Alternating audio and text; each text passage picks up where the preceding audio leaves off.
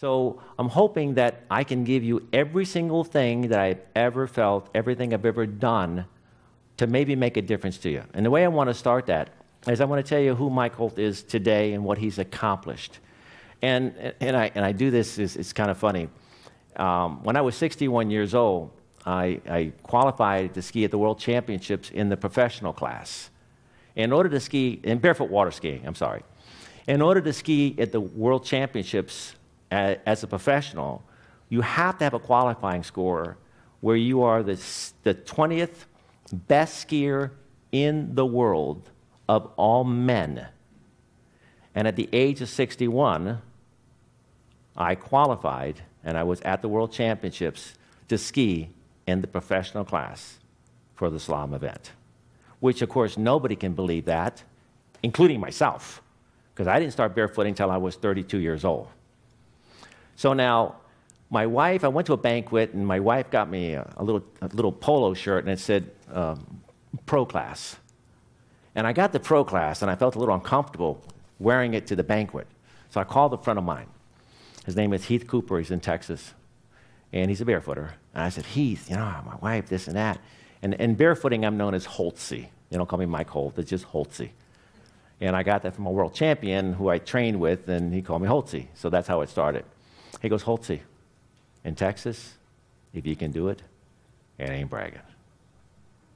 And I use that. So that, because sometimes even a successful person feels a little uncomfortable about the success, particularly saying it about the success. And so here I am, I'm only telling you, oh, what a wonderful thing I am. But I just want you to know, in Texas, it ain't bragging. Okay? All right. Let's talk about my life. Let's talk about where I'm at right now. I have a great relationship with God.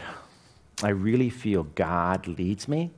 I'm sensitive to hearing Him, and as best I can, and I try to really consider what God wants for my life. So I'm at peace. I have a wonderful family. My daughter, Megan, is out there handling things. She'll be here shortly. My son, Michael, will be coming in here in a few minutes because he's going to be dropping off his daughter, so he's running a little late. I have 7 kids. I have to show you a little email, and I haven't asked Megan this. I'm like, why did she send me this? This is something I got from my daughter, Megan. Of course, she doesn't know about it. She's not even in the room. And here's what she said. I just want you to know that I love you so much that I admire your presence, strength, and energy. You've had such an impact on my life and my personality that I sometimes laugh about how much I'm like you. At times, I exhaust myself because of the personality traits I got from you. But then I watch and I realize I'm leaps behind, and I then able to appreciate the bit I do. Might be a funny thing to say, but I feel normal when I'm around you, doing your thing. So thanks for that. I'm a better person because I love you. That's kind of nice. And I got that August the 23rd. Totally random email, like, oops.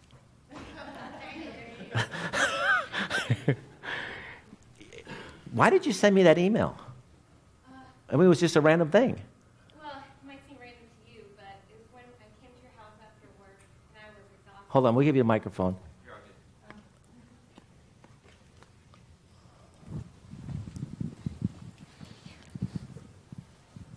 Hello.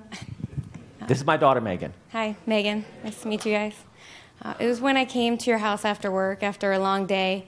I'm renovating my house, so I haven't had a home-cooked meal in a few weeks, and Mom and Dad were like, come over, we'll cook you a nice chicken and steak. So I went over there, and I'm drained. And I see all the way out the lake, my dad is working his butt off on the dock. And he's just working nonstop. Every time I see him, he's working. And that's really motivating for me, because I imagine he had a long day as well. He worked earlier than I did, and he's still working, on his personal stuff to make his life better and have my kids enjoy time when they come over to Papa's house. And that's how I am sometimes at home. It's like I come home and I'm tired, but I still got to get this done. I still got to get this done. I still want to read. I still want to be a better person and work harder and be very successful. And other people find that personality trait of mine very exhausting and very pushy. Sometimes I seem like I'm aggressive and I can never relax. I can never enjoy the moment. And when I saw my dad out there working, when everybody else is relaxing, I'm like, well, at least I'm normal. You know? That's my girl. That's my favorite daughter, so you know. So that's why that came out, too. I sent you and I said, it's nice to see other people that work just as hard or even harder than me, you know. Well, you know, you bring out an important point, an interesting point. My very first World Championships I ever qualified to ski in was in 2006, and I never tried to ski in a World Championship. And I'm 55 years old at the time, and somebody called me, hey, congratulations, you qualified to ski the World Championships. And I'm like, what? So I got excited. I made arrangements. I traveled, and I went out to the World Championships. I skied there. And for the very first time in my life, when I was at the World Championship, I felt normal. Because everybody was eating better than me. They were training harder than me. They were more motivated than me. They were pushing each other. And anything I felt, and for a fact, I had to step up my game. So I qualified at the age of 55. And at the age of 61, because of the motivation, hanging out with those type of people, I only trained with world champion skiers. That's who I trained with. After that, that's when I went into the pro class at the World Championships and the National Championships. So I felt normal. I've always felt alone. So what Megan is saying is when you're trying to improve yourself, you're going to be alone. And people are like, come on, can't you just relax? Let me tell you something. I have a great time working on the dock, killing myself. You know what I mean? I get in the house, I'm like exhausted. I mean, like that was a lot of fun. You know, so you got to be careful. And then my wife puts to sit at the beach, and I'm like, that's exhausting, sitting on the beach watching you guys just sit there and like, we're supposed to do nothing. Can't you just sit down and relax? I'm like, no, I can't. All right, my family, my wife, I know she adores me. She just looks at me and she tells me, I'm so proud of you. My health, I'm in good shape. I take care of myself. Financial, yeah, I'm fine. I'm set. I don't have to work the business anymore. And my company, my employees know I'm not working in my company to make me any money. I'm working in my company right now to try to get Brian House trained, to be able to have my skills and to get Megan set for the next generation. We have a business model for the next 30 years, and hopefully they will then figure out a business model that will continue the company. So I'm not working in my company to make money. I'm working in my company to be able to get the next level, get it ready to go. Work. I work hard. I work really hard. I still play. I still have my stuff. But let me just tell you some of my accomplishments. Barefoot water skiing. I started at age 32. Age of 61, I skied in the pro class. I just kept getting better and better and better. I think I have 18 or 19 gold medals. I think I have 1 bronze and 1 silver. I've won 9 national barefoot water ski championships.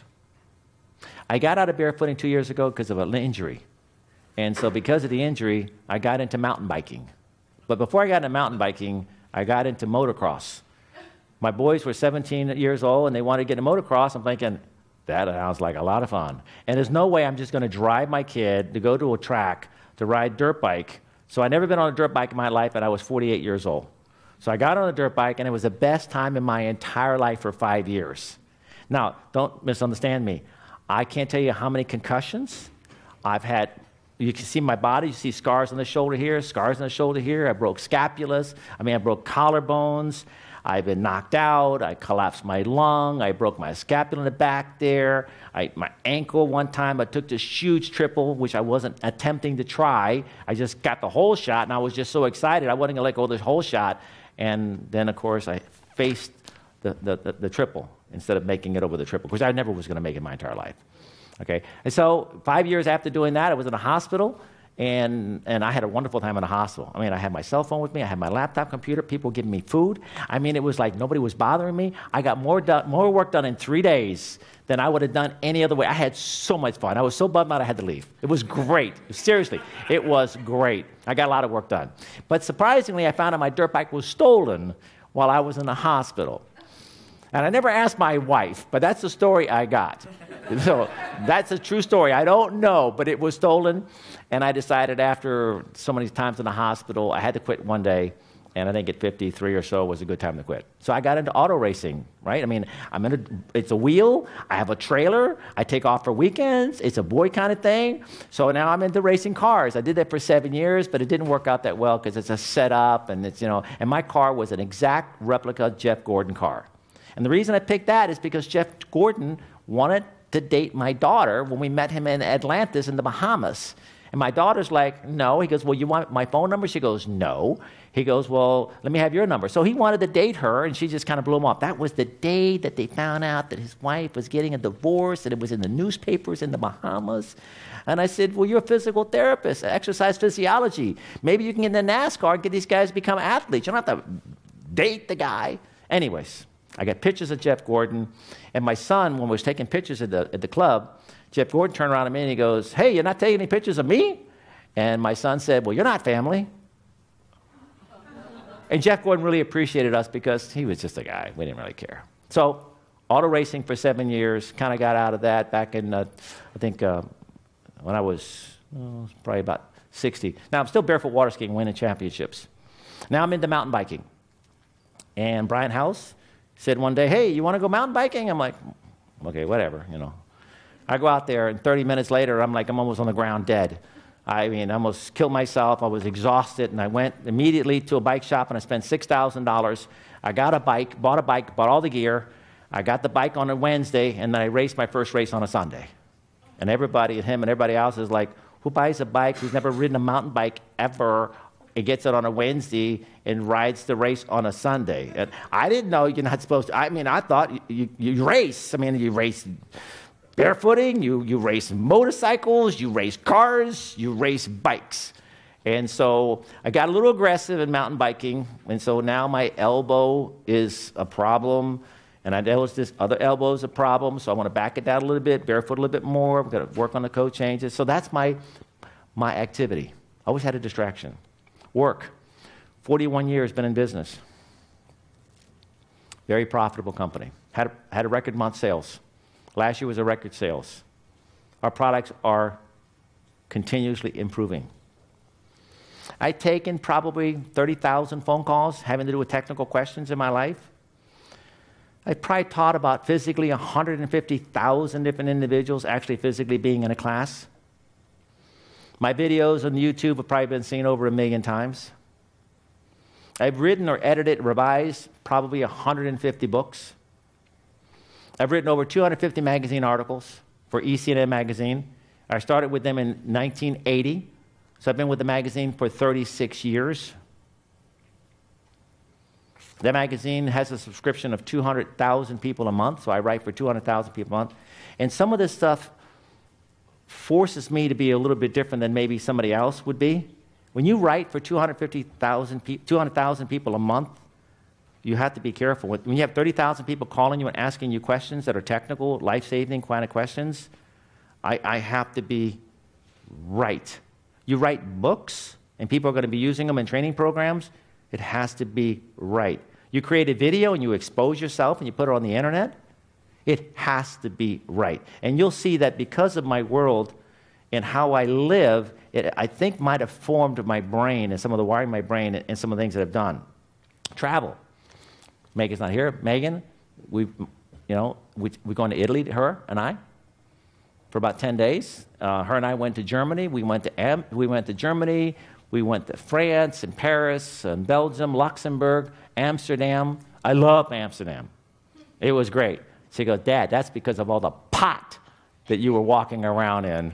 And that's what made me, I'm like, I don't know, I didn't do pot, but I had a great time in Amsterdam just walking down the streets with, I guess, all the pot smoking around. I don't know, but it was great. We saw, it was just great. Michael and I, we're planning on probably next year, we're going to be see, what I do is I take every one of my kids anywhere in the world for 2 weeks. Anywhere in the world for 2 weeks, so because my family's important to me. So Michael next year will be doing a couple weeks, and then we got other ones. My kids, totally committed to my kids. Always have been. I made sure my kids went to school. They all had the opportunity and pay for their college and finance them so they could go to college. I, right now, pay for all my grandkids' private schools so they can not be in a public school. And I've already paid for all my grandkids' college. I mentor continuously. Even if you don't want me to mentor you, I'm mentoring you. It doesn't really matter. You're in a gas station, you're right there, I'm talking to you. I mean, I'm on your case. You probably won't forget me, okay? And I spent time with you, Nick, on the phone. Brianna, Danita, I don't know if we spoke on the phone yet a little bit. So, I mean, I'm committing a lot of my time to this. I have money in the bank. I have money in the checking account. I have money in the savings account. I have money in the retirement account. I have a business that's making money every single month. I'm healthy. I barefoot water ski right now still. I mountain bike. My health is perfect. I go to the doctors at least once a year. I see the dentist twice a year. I see a dermatologist once or twice a year. I make sure that I'm taking care of myself. I'm not on any drugs. I don't have to have high blood pressure medicine. I don't have to have anything. So by being drug-free, I think you'll see as this program goes, maybe that's part of a success. I mentioned about my wife and my kids. And that's kind of like what I've done. I mean, I'm sure there's other things, but that's off the top of my head, some of the things that I've done in my lifetime. And that's where I'm at today.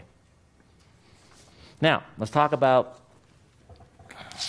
who's my colt, and I'll try not to cry. I didn't have a father.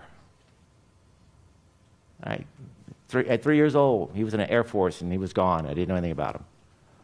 You know, so I'm just, my mom is single, and she married some guy, and she got married, I think, at the age of 13. She was from Colombia. So her mother was dead, so she just came with aunts and uncles, and so Washington, D.C. And so, you know, we're living in basements and aunts' houses and uncles' houses and moving around and doing whatever it has to do. And then she got married, and, you know, the stepfather, you know, he didn't particularly like me or care about me, and that's just the way it was, you know what I mean? And then at one point, I think by the time I finally got to Miami, I had probably been in like, I don't know, 12 schools. See, when you're in a really very poor family, and you're having to get kicked out of apartments, or you're having to get tired of being in somebody else's house, then you have to go to different schools, right? Because you're moving over here, you go to school. Then you move over here, and you go to school. Then that didn't work out, and then guess what? Well, then you move out, and you go back to where you were a year and a half ago, right? You go back to that house again, now you're in a school. And then, of course, you have a problem, and you leave, you know. And then, of course, you have a young mom, and, you know, she's, 15 or 16 years old now with 2 kids. So by the time I was 10 years old, we came to Miami, and then she had a car accident, single mom. She had a car accident. Well, because she was in an accident, and at that time, she had broken, I guess it's called the femur up here, or the humerus. What is this? The femur. And so they had to put her in a body cast, and they had to put where they put like a pin here, and then they had the weights to try to keep the legs straight. Whatever it was, it didn't work out. So she was in a hospital for 18 months, bedridden, in a hospital. Well, they put us in foster care because there was nobody that we could go to. Well, in the foster home, it only lasted 3 months before the foster home people had to move out of town. They closed the foster care place. Well, that being the case, they had to put kids somewhere in Florida. You can't just let them go nowhere. And so what they did was they put us in reform school. So we went into reform school rather than, you know, what else you got to do? You got to put a kid somewhere. So maybe people don't know about that. So I'm in reform school for about a year.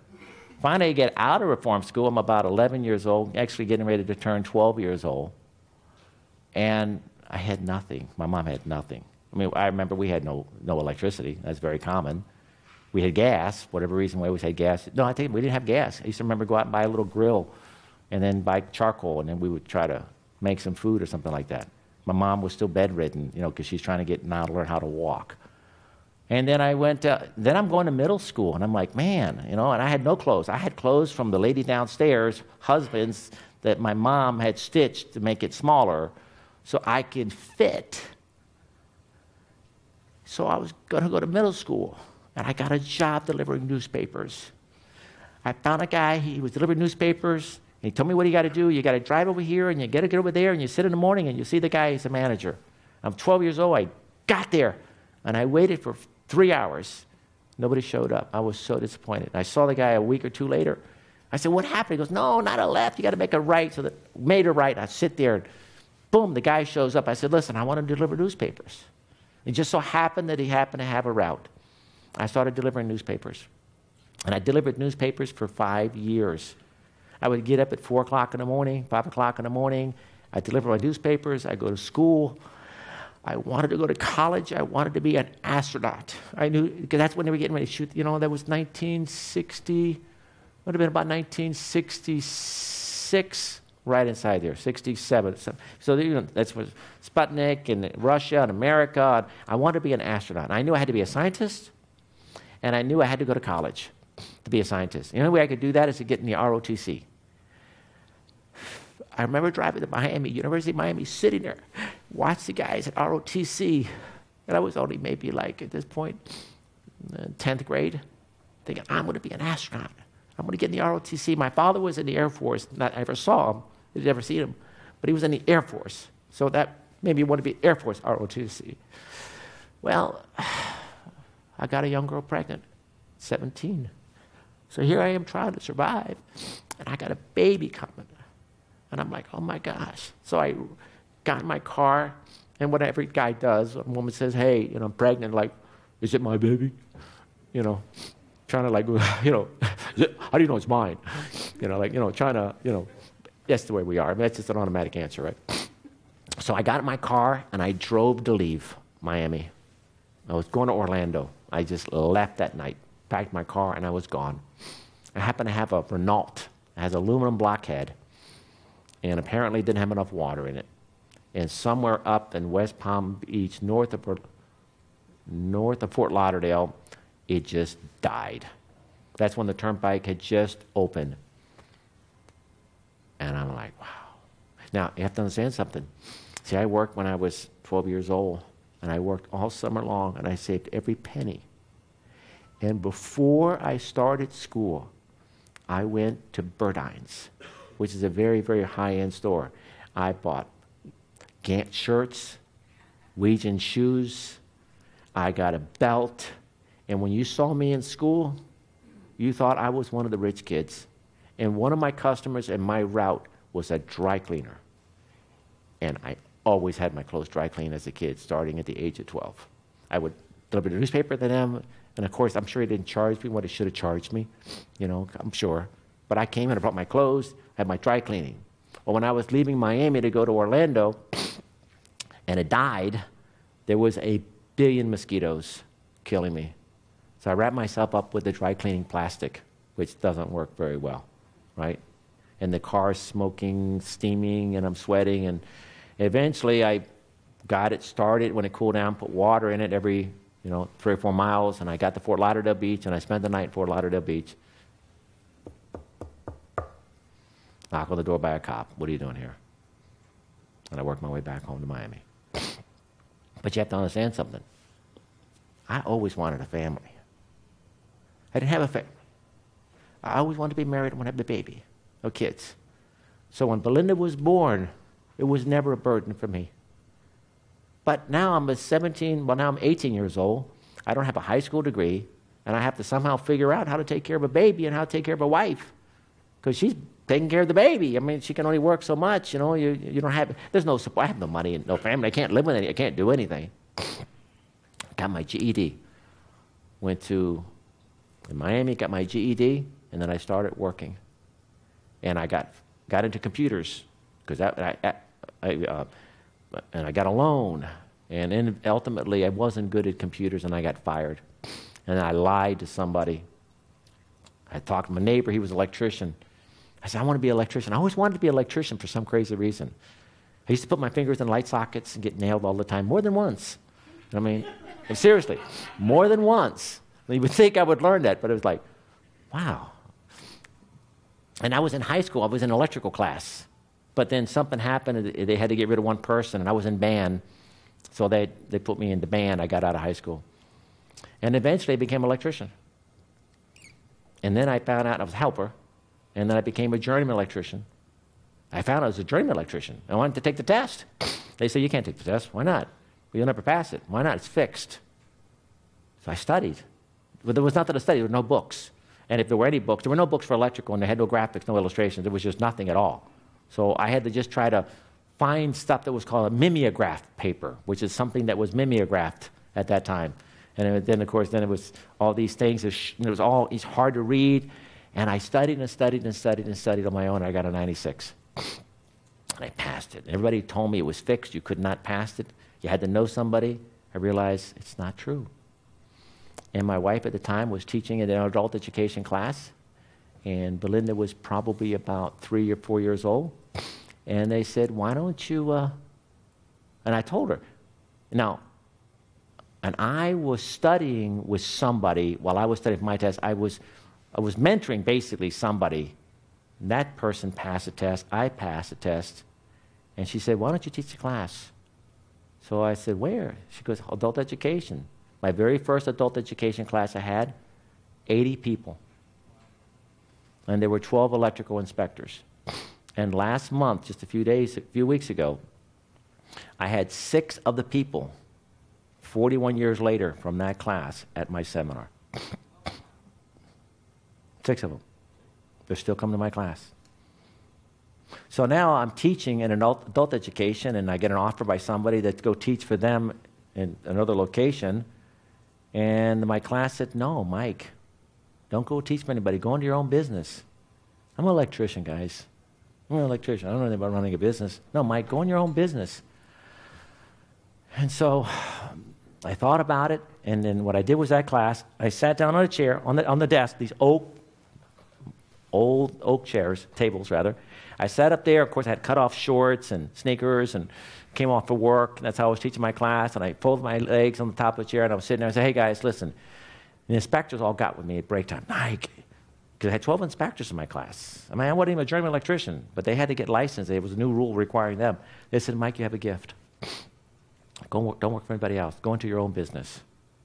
So I got to the class. I sat down like a class like this here, and I said, hey, I said I was going to work for these other people teaching a class, making more money than I am in the adult education class. You guys are saying, some of you guys are saying I should go in my own business. If I was going to charge you, and I think the number was $125 for a 16-week course, how many of you, if you don't pass it this time, would pay $125 to come to my class? Don't raise your hand if it's not true. And out of the 80 people in that class, 50 people raised their hand that they would come to my class. And I'm like, because it'd be easier for me, right, just to go work with these people in Miami. You know, if I would have had 6 people raise their hand that they're willing to make that payment, you know, it'd be easy for me just to go work for them. Now it's like, how do I run a class? Okay? So I'm thinking to myself, what am I going to do? Oh, 50 people at $125. Son, right here. Go ahead, sit right here, son. 50 people at $125. What does that come out to be? 50 people, 125. Was it like $6,500? I'm thinking. Now you got to realize something. I wasn't making anywhere close to that. I mean, I wasn't making much more than probably $10,000 or $12,000 a year.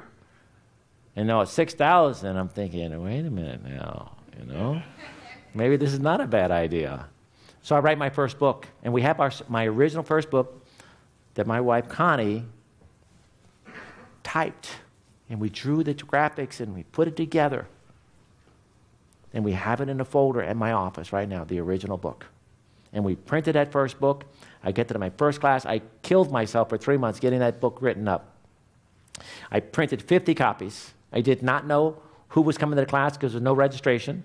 I just said, come to the first class free. And if you like the class the second class, you come and you pay. So they all came to the class. I had 50 people show up that night. So I had to take my copy of the book, because I was 51, and give it to the person in front of me for that very first night. The second week, I don't know what percentage, probably, if not everybody, almost everybody came. And at that time in 1975, people did not use credit cards, didn't have credit cards. Checks, not so much. It was cash. 100% cash. And I go to my closet with $6,000 of cash by myself, quietly sitting there. And I took the money, like you see in a movie, I took the money and I threw it up in the air. And all this cash is floating all over to me. And I'm thinking, I'm rich. I'm rich. And then I had to pay for the printing of the books. Then I had to pay for the copy of the seminar. Then I had to pay for the whole hotel, then I had to pay for the marketing and all. But when you don't run a business, you don't know. You're just thinking that you're rich. And then, of course, after the time you get everything else done, it doesn't work out quite that way. But guess what? I did that for a few years. And then I was working for a contractor, and the contractor had 100 employees, and I was the last person still working for him. We had a recession, a great recession, 1975 and 76. And one day I came to the shop, and he was just loading up the pipes in the shop. And he called me Charlie. Now, I hated the name Charlie. My stepfather used to call me Charlie Brown in a derogatory way, so I never liked the name Charlie. My wife calls me Charlie because it's a sweet, she's kind of making that up. But he would call me Charlie just because he was a good old country boy. Hey, Charlie. He goes, I don't know how to switch for you to put in. And I'm like, wow. So I have nothing to do, no work to do. In 1975, I have to go into electrical contracting business, and I have no clue what I'm doing, none, zero at all. 3 years later, 1978, I was able to get University of Miami, attend their master's program, executive MBA. Now remember, I didn't finish high school. But I saw a newspaper ad that said, hey, you can attend University of Miami, executive MBA. You don't have to have a college degree. I'm like, well, that's me. Well, it didn't really mean you didn't have to have a college degree. It means that you didn't have finished all of college, and they'll give you work credit. So I go in there and see Dr. Berkman. I was like, hey, and they said, now, I think you misread the ad. And the ad wasn't for people who never went to school. The ad was people who had gone to college and maybe short a semester or a class or two, and then we can give you some credit towards that for the executive MBA. I said, oh, I want the application. I'll fill it in. So I filled it in anyhow. He said, but they're not going to approve it. I said, I don't care. I want to fill it in anyhow. Matter of fact, I got I'll show it to you later on. So I filled it in. 3 months later, congratulations, you've been accepted, University of Miami Executive MBA. 29 years old, never finished college, and they sent me a syllabus.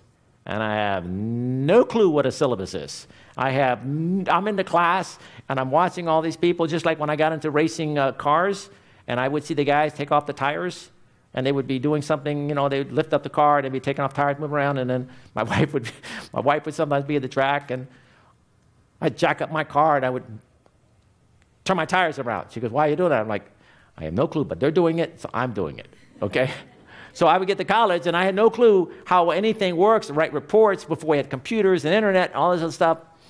So I had to get more knowledge. So now I'm electrical contracting. 1978, contracting, and in 1980, I looked at the supply and demand curves. I decided, you know what, I'm going to go into teaching full time.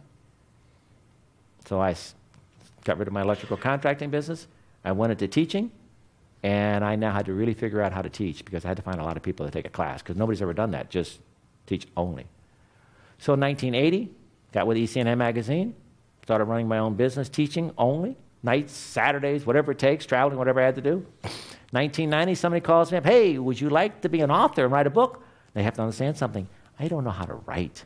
I don't know how to spell. I don't even know anything about education, reality, because I went to so many schools as a kid. I didn't finish high school. And they're going to ask me, do I want to write a book? I'm like, yeah, I want to write a book. And I have no clue. What book you want? They said, we don't know. What do you want to write? I'm like, let me think about that. So I came up with a book, and I wrote books and books and books and books. And then that was in 1990. And then in the year 2000, things didn't work out for the publisher and I. And I encouraged them to come to a mutual agreement. Let's put it that way. And we came to a mutual agreement, and then I became the publisher of the books. So now we publish the books. And so now that was in 2000 and 2016. We're a publisher. We have apprenticeship training programs. We're successful. We're doing a great job.